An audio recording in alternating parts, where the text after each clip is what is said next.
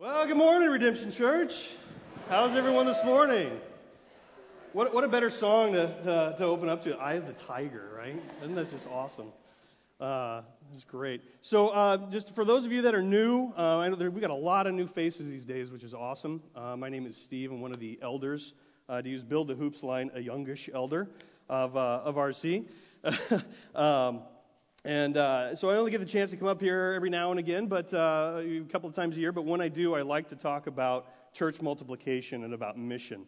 Like to highlight one of our teams that we have out there. And if you're not aware, we support actually 4 different teams out different parts of the world: Micronesia, Indonesia, Bolivia, and Mozambique.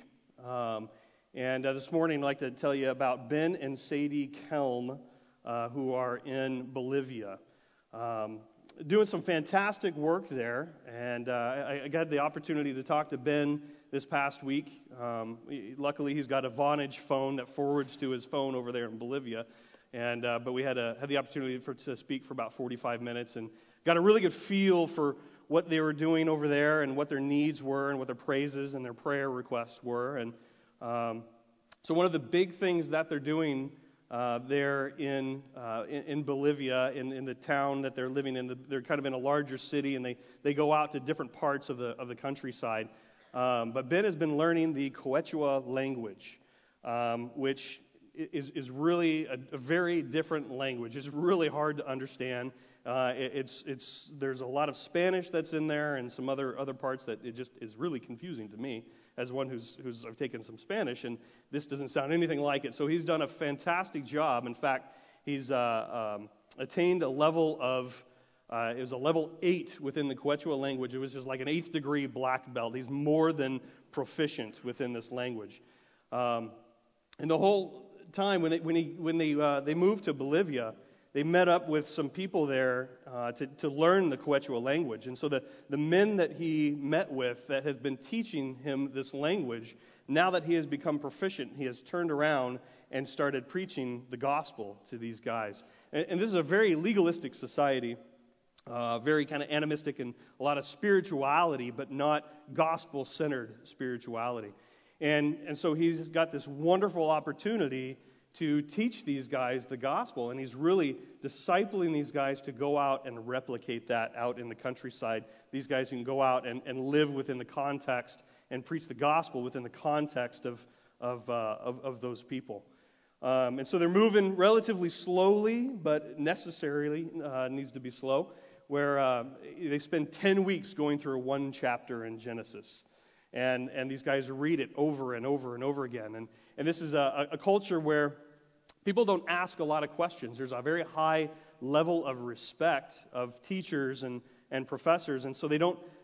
He's trying to break them out of a position where they don't ask questions, because he wants them to ask questions, because he wants them to learn more. He wants to teach them.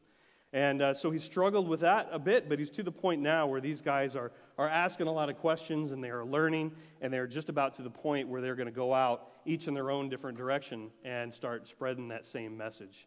That same gospel message. So a lot of amazing things happening there. Sadie has been sick for the last year, and they were unable to figure out exactly what was going on with her, and they finally got with a really, really good doctor, and they found that she had been living with a parasite, and she had a vitamin deficiency on top of that, so it made her very lethargic and sick for quite a while. But now they've gotten with a doctor. They found out what it was. She's been on medication for the last couple of months, and she is healthy and not lethargic and doing wonderfully. So that's a huge praise God moment for that. And as far as prayer requests, they're going to be coming back to the States next month, actually, and going to be here for a little bit. And one of the things that they plan on doing while they're here is trying to fundraise. They have been living at about 60 to 70% of their full funding. So it's been really, really tough on them. In fact, actually, Ben kind of described it to me like this. He said, it's like you going into your office every morning and having to wade through a foot of water in your office and clean off your desk and get everything straightened up before you can do any work at all. And he says it's like living like that. You just have to get through all of the muck and the ugliness of the day in order just to do the work that that you're being called to do. And so they're coming up, and we'll bring them up on stage whenever they get here, and everybody will have a chance to introduce yourselves and get to know them. Just fantastic people. Ben's got just a huge, huge heart for the gospel and for the people over there in Bolivia. And so it's going to be a really neat opportunity to get with them and learn a little bit more about them and hopefully get them to a point where they can continue doing God's work over there with some additional funding. So this morning, as we come out of Eye of the Tiger, and we come out of one of my favorite songs in the world, hearing the power of Christ I stand, we come into 2 Timothy. So for the last few weeks, we've been in 1 Timothy, but we come into 2 Timothy and talk about standing and what it means to stand for your faith. So let's go ahead and pray, and then we'll see what the Lord's got for us. Heavenly Father, I thank you for this morning. I thank you for the energy that is in this room, for you, Holy Spirit, that is here, that is present as we lift up your praises, as we learn about you, as we desire you, as we seek you. And Father, I just pray that these are your words, Lord, that is your message that comes across throughout all of this, and not my own, not our own, not anybody's here, that we don't work anything into this message, that we take Paul's words as doctrine, as truth. So we thank you this morning, Lord, for being here, for being present. We thank you for your grace, for your peace, for your mercy in our lives, everything that you do in our lives every day. Help us to recognize that, Lord, and help us to live within it and live within you, Lord Jesus. And it's in your name. Amen.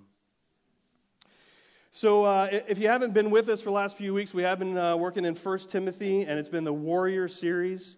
And you can find those all online if you did miss any of them, and you can go back and look. So Pastor Matt has walked us through the first book of Timothy with the Warrior message, and then the Warrior Church, Warrior Example, Spirit, and last week the Warrior Agenda. And then today we dive into 2 Timothy.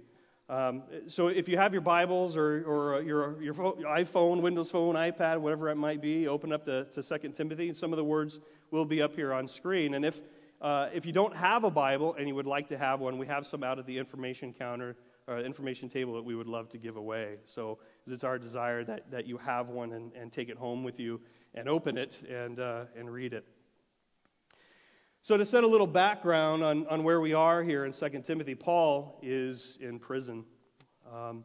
This is probably written around the AD 67 or 68. We'll go into a little history lesson here. So it's probably written around the year of AD 67 or 68, and this was soon after Emperor Nero had lit fire to the city of Rome. So there was a very large fire, and it's been written by several different historians from that time that said that Nero set it in one for his own entertainment, real cool, and also to build himself a bigger palace. So he set fire to Rome, and then he blamed the Christians for it. So he was already a large persecutor of the Christians. He put out these decrees to have a lot of Christians murdered, and it is actually said that within his gardens at night, in order for light, he lit Christians on fire in order to light up the garden space. So he was not a very nice guy, to say the least. So Paul is living within this. He's been arrested. He's sitting in prison. He's in a Roman prison, and he's sitting there and decides to write a letter to Timothy. And you got to imagine. I mean, I don't know if I can even imagine what he's thinking at that time. He knows that he's going to be executed. He knows what his future is. As he's sitting there in this dark, dank, wet prison cell, it's not comfortable. He's cold. He more than likely doesn't have his outer cloak or his clothes or whatever. So he's in a very uncomfortable place. But then he still finds the power within him, and we'll get into that in kind of like the song that we sang, "In the power of Christ we stand." He finds it within him to write this letter to Timothy. And he desires to faithfully direct Timothy, who he considers a spiritual son. He wants to direct him to the hope that is in Christ. Now, he knows Timothy really well, and we see that back in Acts, where in Acts 16, where Paul comes across Timothy, and he wants to bring Timothy with him on his journeys, and he does. And so he knows Timothy really well, and he wants to further direct him into the hope that is in Christ. So he calls him to be bold. He calls him to endure. He calls him to be faithful in the face of false teachings, and to remember sound doctrine. And later on in 2 Timothy, we'll read that Paul says that all Scripture is breathed out by God, and that it is useful and profitable. And he desires to pass on this ability, this need, this desire to create a legacy of faith, and for him to stand resolute in what he believes in. And so oftentimes, we talk about the word stand and standing up for something, and it's this posture of gut sucked in, chest up proud, standing in opposition to tyranny. And that's some of what I'm sure Paul was thinking here. And at that time, there were a lot of Christians that thought Nero was the Antichrist. And so Paul is here in prison, and yet still standing in opposition to the tyranny of Nero.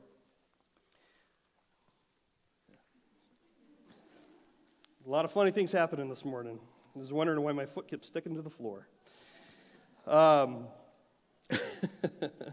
So Paul wants to just pass on to Timothy. He wants to express his wishes, pass on his desire for Jesus and for his knowledge.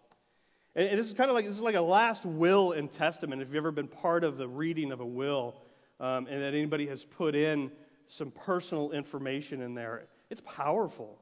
I mean, these are the last wishes of somebody, the last desires before they leave the earth. And now, Paul knows where he's going, right? He knows that he's eventually going to see Timothy again, but he knows that part of his ministry is going to dissolve. That as he's executed, before he's executed right now, friends are abandoning him for fear of persecution on their own.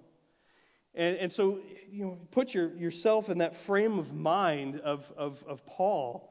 And he starts out in the first verse making a stand right there and identifying who he is, saying, I, Paul, an apostle of Christ Jesus, by the will of God, according to the promise of life that is in Christ Jesus.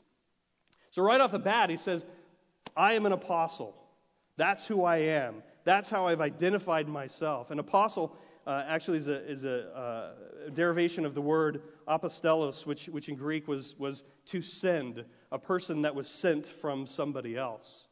And so Paul is right away identifying himself. I am sent. I am sent out from someone. I am sent out by Jesus to go preach this message. He didn't say that I'm a preacher, I'm a pastor, I'm a teacher. He didn't say anything like that. The identity is that he is a sent individual. And, I got stuck on that word as I was going through this message. It figures that I get stuck on the third or fourth word into the first verse. But are we not all called to that same calling? We're all called to live a sent life. And one of the foundations, one of the strong beliefs that we have as Redemption Church is to make missional theologians. And I'm teaching a membership class coming up starting next week. So as a quick little plug, if anybody's interested in becoming members and learning more about what it is that we desire of people and Jesus' desire for people to be missional theologians, let me know, come join us. But that is his desire for us, is that we are always on mission. And that looks different for everybody that's out here. Depending on your workplace environment, your home life, your extended family, whatever it might be, your school life, it looks different for everyone, but we were all called to be on mission. And this is probably one of the hardest things that we face as Christians. We'll get a little deeper into that too here, into the not being ashamed part of it. But God calls us to preach His message regardless of our surroundings. what we should be doing is understanding the context and what it is that we're preaching, like Ben and Sadie over in Bolivia. The first thing that they needed to do was to become proficient in the Quechua language, right? So they couldn't drop into Bolivia, speak an entirely different language as a gringo, and expect, his words not mine, and expect the people to follow him and to listen to him and to understand.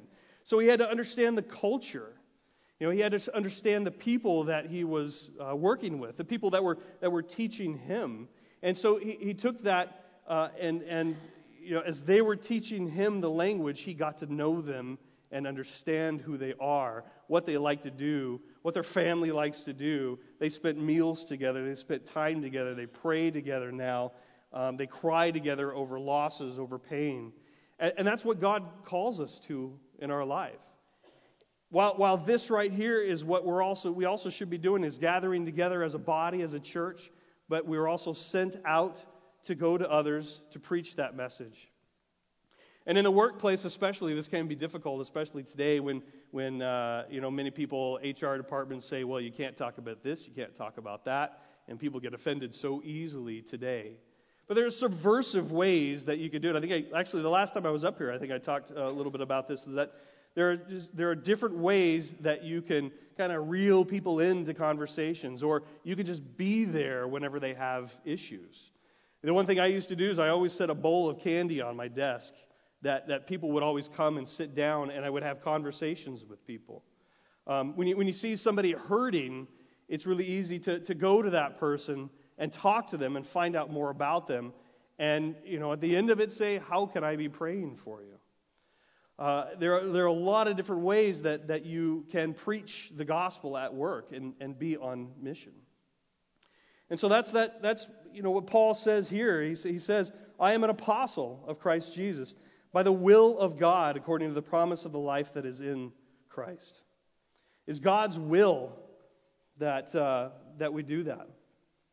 So it's not just the life of, and not the life dictated by, or the life told to live, not the life side by side with Christ. It's not Jesus or God is my co-pilot.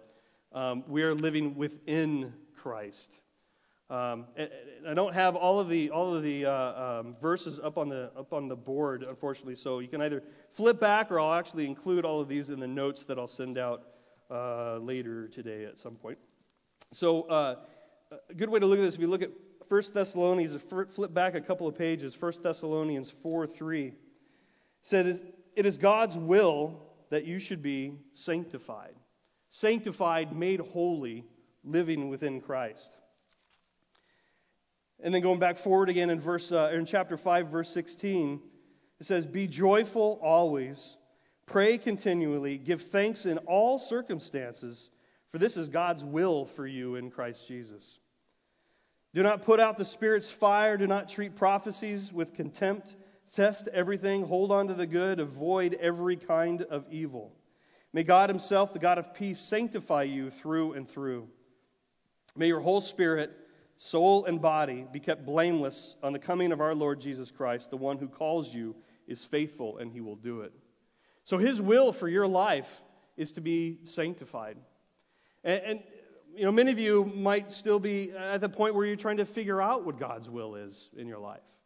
And it may be in a job situation, it may be in certain decisions that you need to make, that you really want to do what God's will is. God's will is that you are sanctified.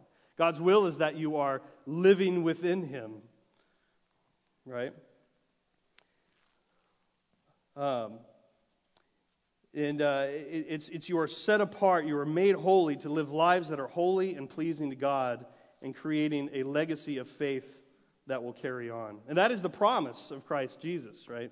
That's what Paul says there, that according to the promise of life that is in Christ. So each one of us, if you consider yourself a believer in here, each one of you have been guaranteed something.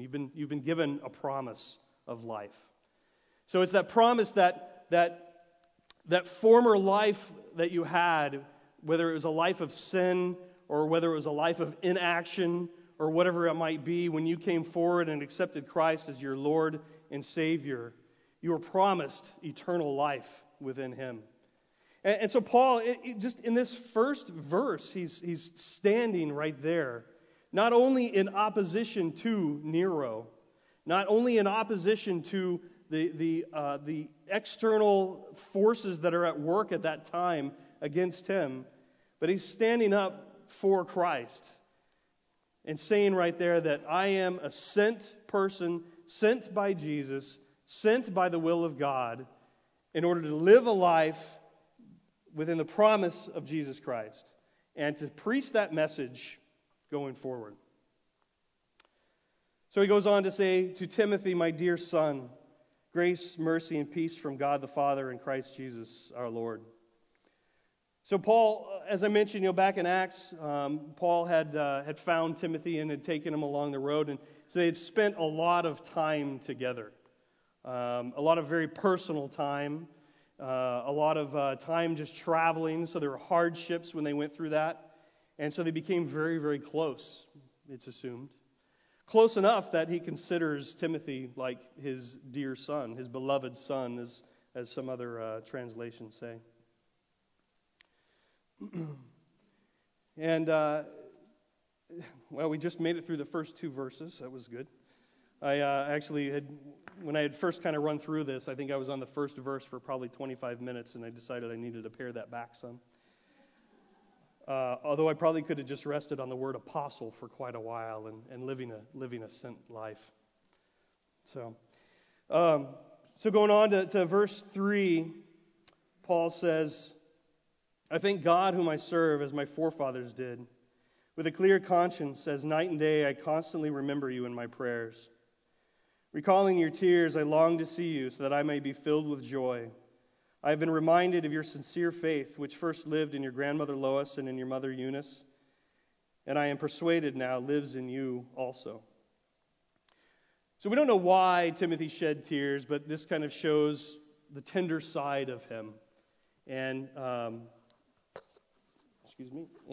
it shows the tender side of Timothy. It may have been when Paul left, and Timothy might have cried at that point.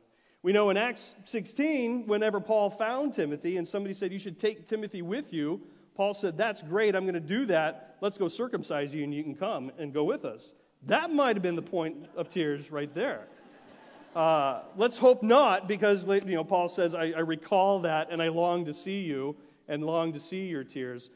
Hopefully he's not recalling that time. But that could have been a good reason for crying.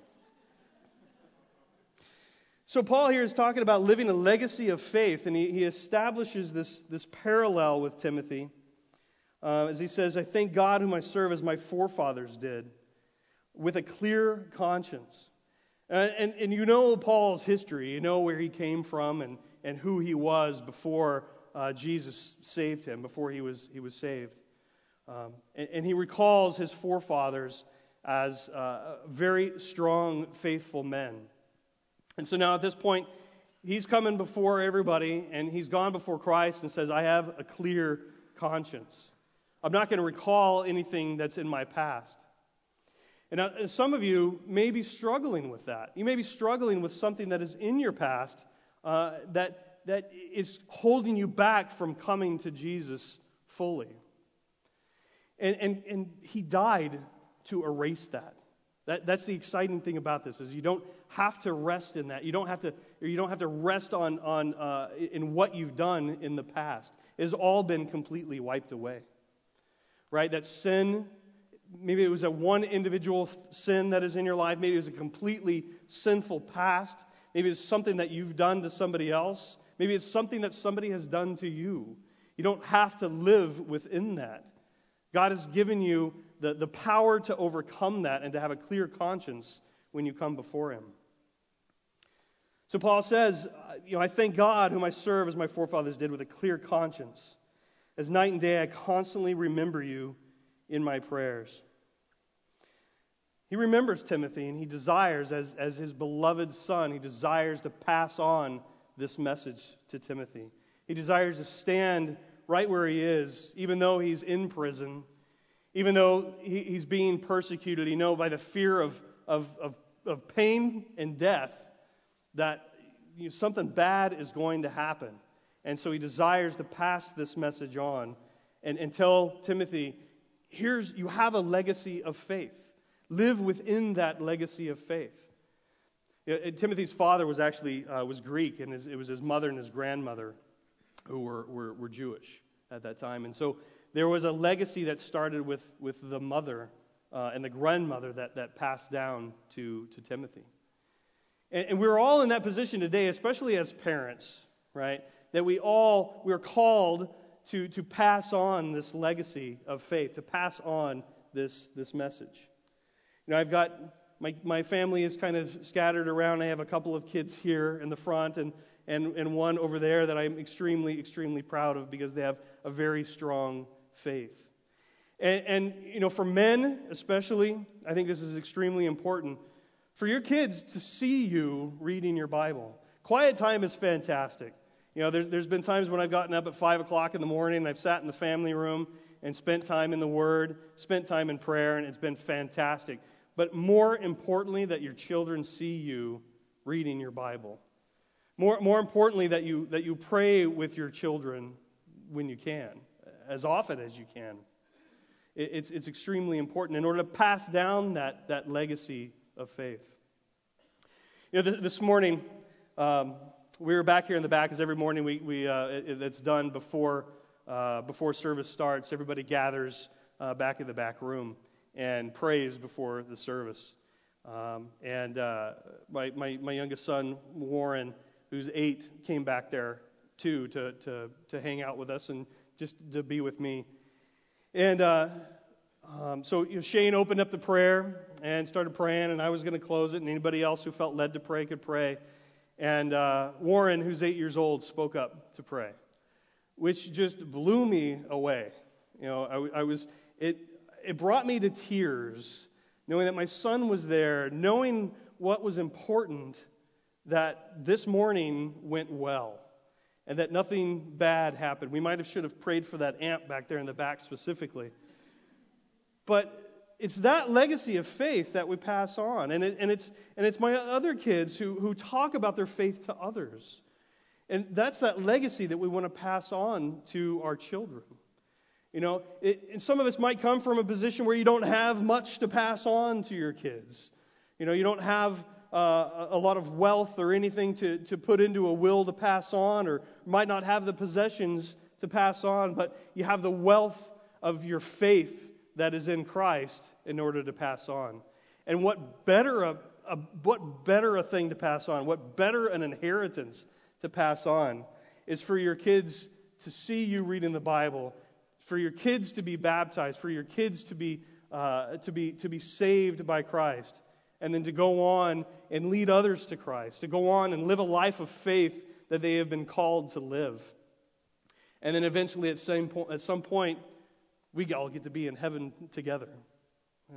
It just amazes me. I think when I think about that, I don't hold on to things so tightly in this life. When I know that I'm passing down a legacy of faith to my children, and we all are going to have eternal life according to that promise that is in Christ Jesus, because we have all been saved.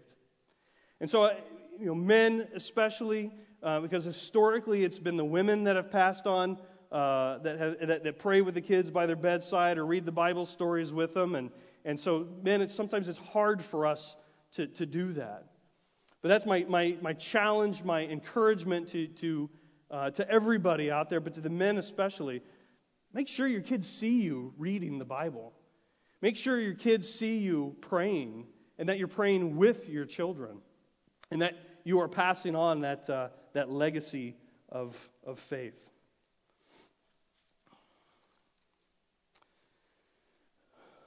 So, regardless of what Paul had done,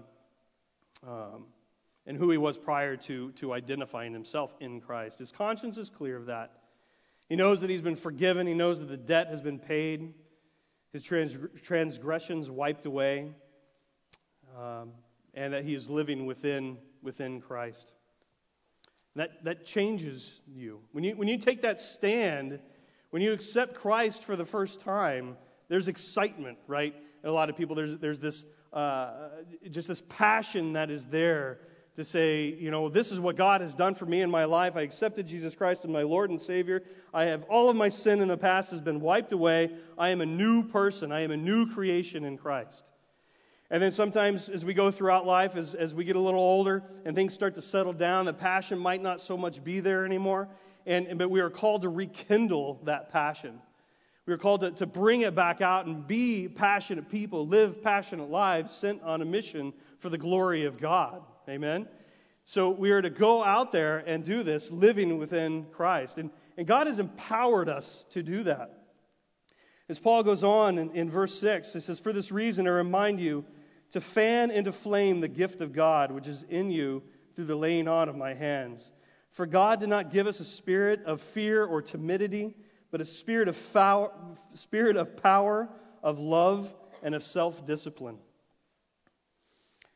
So we have this within us. We have the Holy Spirit within us to do more than what we've ever thought possible before. Fear can come in a number of ways. Fear could be coming up on stage and speaking to people. It could be leaving your house in the morning. It could be fear of watching the news and of learning of things that are going on in the world. Fear could be just a number of different things. But God has given us the power to overcome that fear. And He's telling us that, here Paul is telling us to fan into flame the gift of God. So as I studied this, I was laying on the living room, or on the family room floor, and we have a wood stove in our family room that heats the house. And this was probably about 1 o'clock in the morning, so the fire had really died down. And I was reading this, and I was praying a lot, and I was staring into the fire. And I was looking at the coals that were in there that were burning red hot, right? There wasn't a flame present, but that heat was there, just burning red hot. And I thought, thank you, God, that you just gave me this message, because that is the Holy Spirit living within us, right? It is a bright red, burning hot coal that lives within us. But if we don't apply it to something, then it'll eventually burn out. Right, so fire is the flame is the visible part of the heat, right?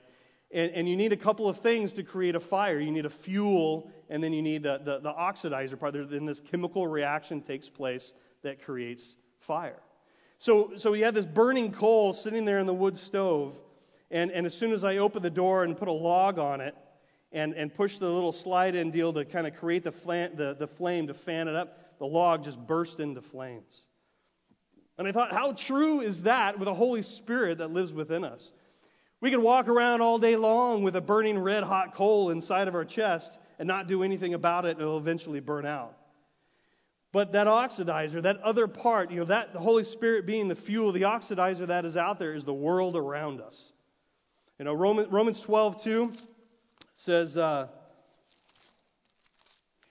"Do not conform any longer to the pattern of this world, but be transformed by the renewing of your mind. Then you will be able to test and approve what God's will is, His good, pleasing, and perfect will." Transformed, not conforming to this world. So we look out there, the needs of this world are great. It's all over the place.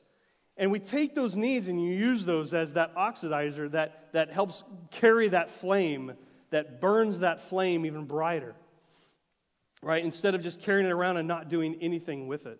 So God desires that for our lives as being this missionary, this sent person, sent individual in the power of Christ, that we go forward with our faith, that we go forward with the Holy Spirit within us. And that right there can overcome some of that fear that you might have with telling other people about your faith. And I think many of us have been in the position where we think to ourselves, oh, this would be a good time to talk about Jesus. And it doesn't happen. And we don't do it. We've probably all been in that position. If not, praise God, that's awesome, that's great. But we've been in that position where we've had that spirit of fear. But Paul says, we have not been given that spirit of fear. We've been given a power of love. We've been given a power of self-control. And we've been given not a spirit of fear, but a spirit of peace. So the opposite of fear is not courage. So I had to really think about this one because right off the top of my head I thought, well, the opposite of fear is courage. Courage is an action. Fear is a state of mind, right? So the opposite of fear is peace. Peace. God's given us a spirit of peace. So courage can be, that is the action that you take sometimes within that time of fear. But having that spirit of peace brings about so much in your life. And sometimes as, depending on what your fears are and what you're afraid of, and you don't really think about that peace. You think that I've got to have the courage to overcome this. But that courage has already been given through that spirit of peace when Jesus died on the cross for your sins. So all of that has been completely wiped away, and there is no reason to fear. No need to fear anything going forward. So we fan into flame the gift of God and the Holy Spirit within our lives.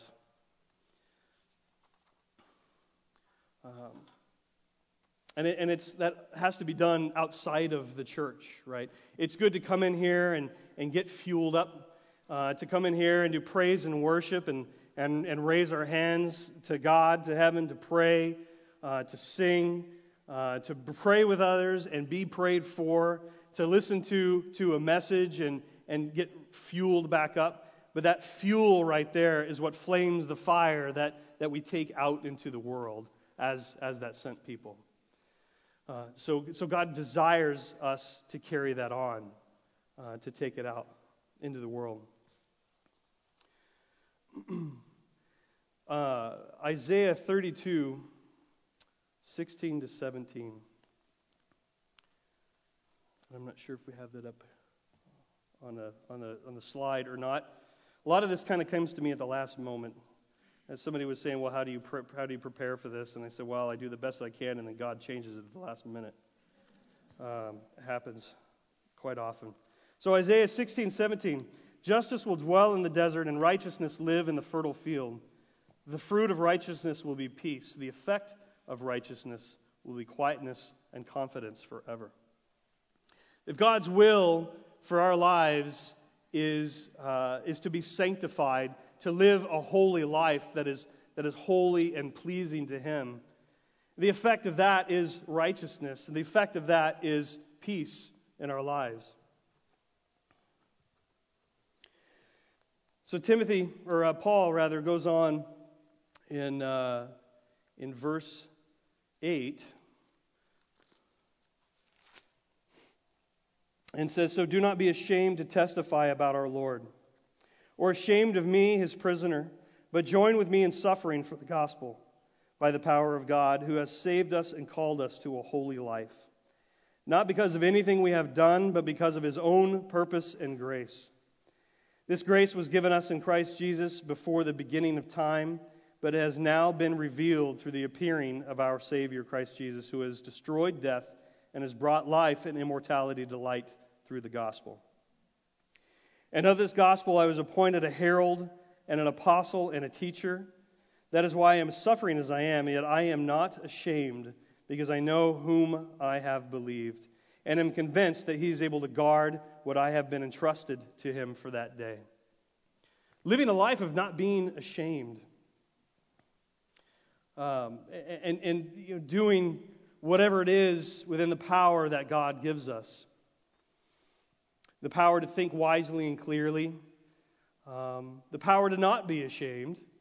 And we are faced with three basic ways of public identification with Christ, because shame often comes out within a public context, right? Where we don't say something or are in action. So it's through these three basic ways of public identification with Christ.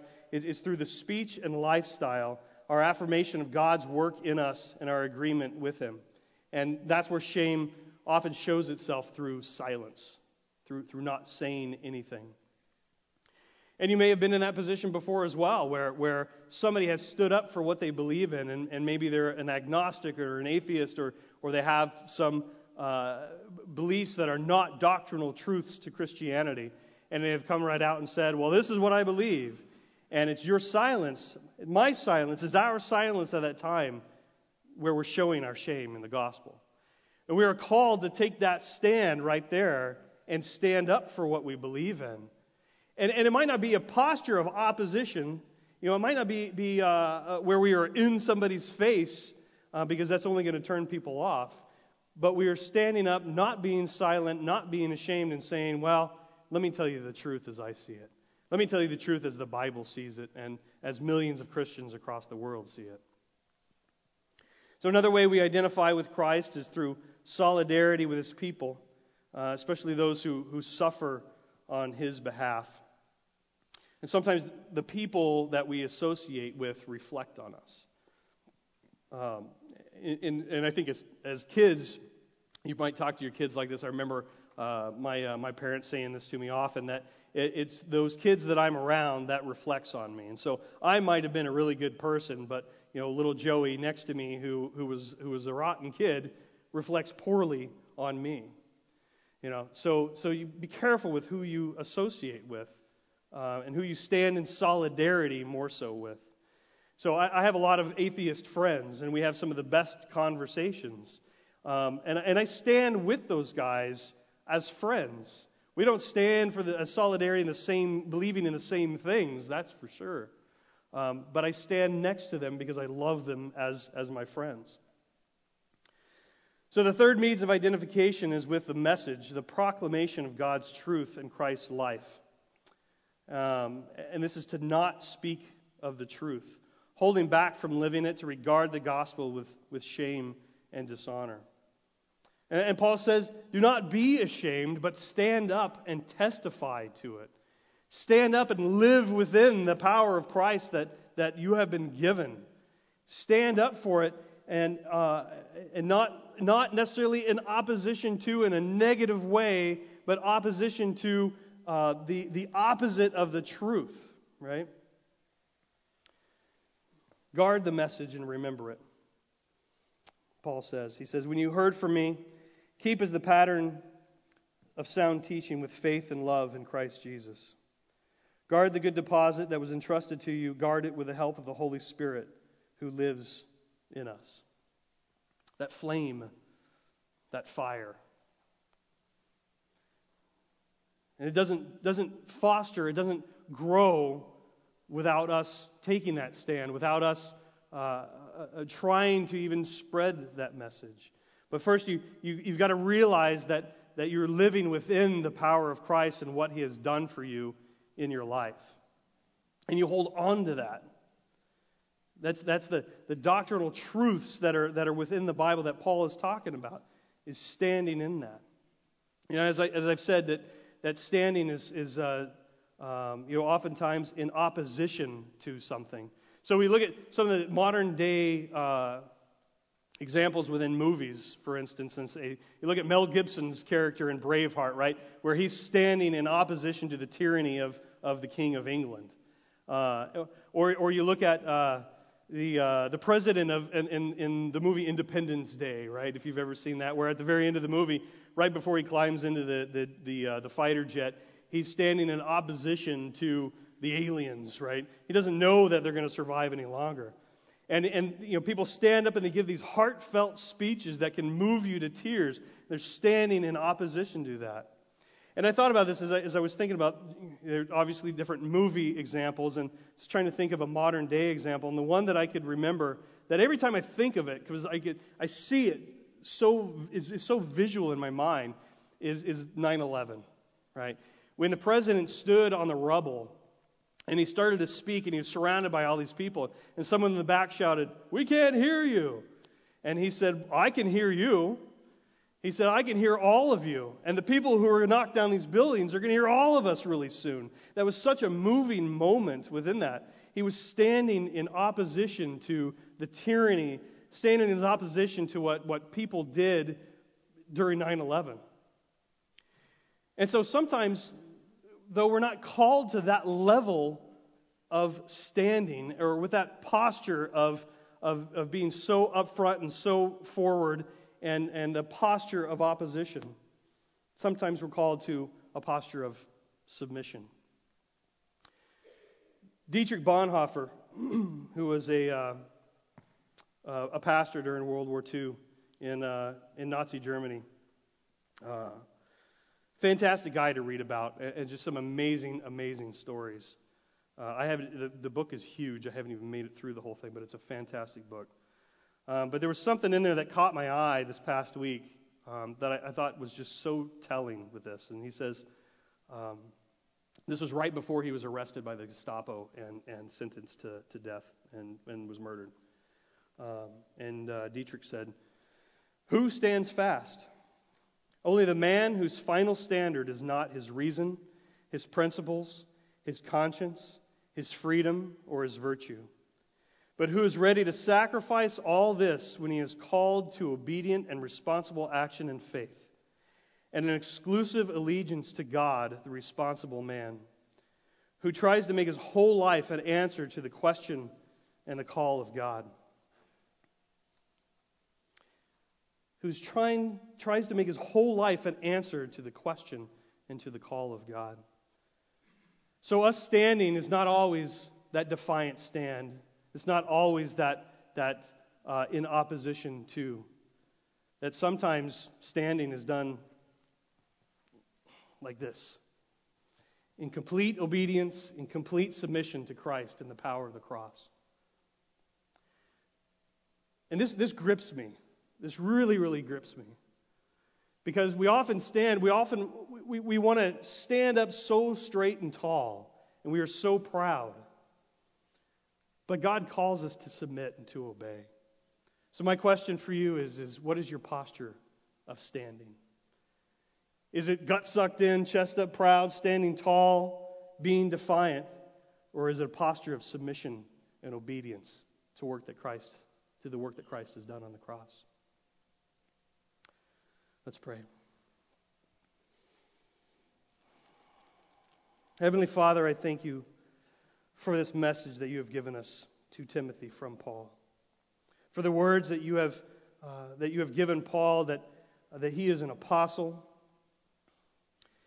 that he stands firmly in his faith, that he wants to live a legacy of faith and pass that legacy on to Timothy. Lord, you have done so much in our lives.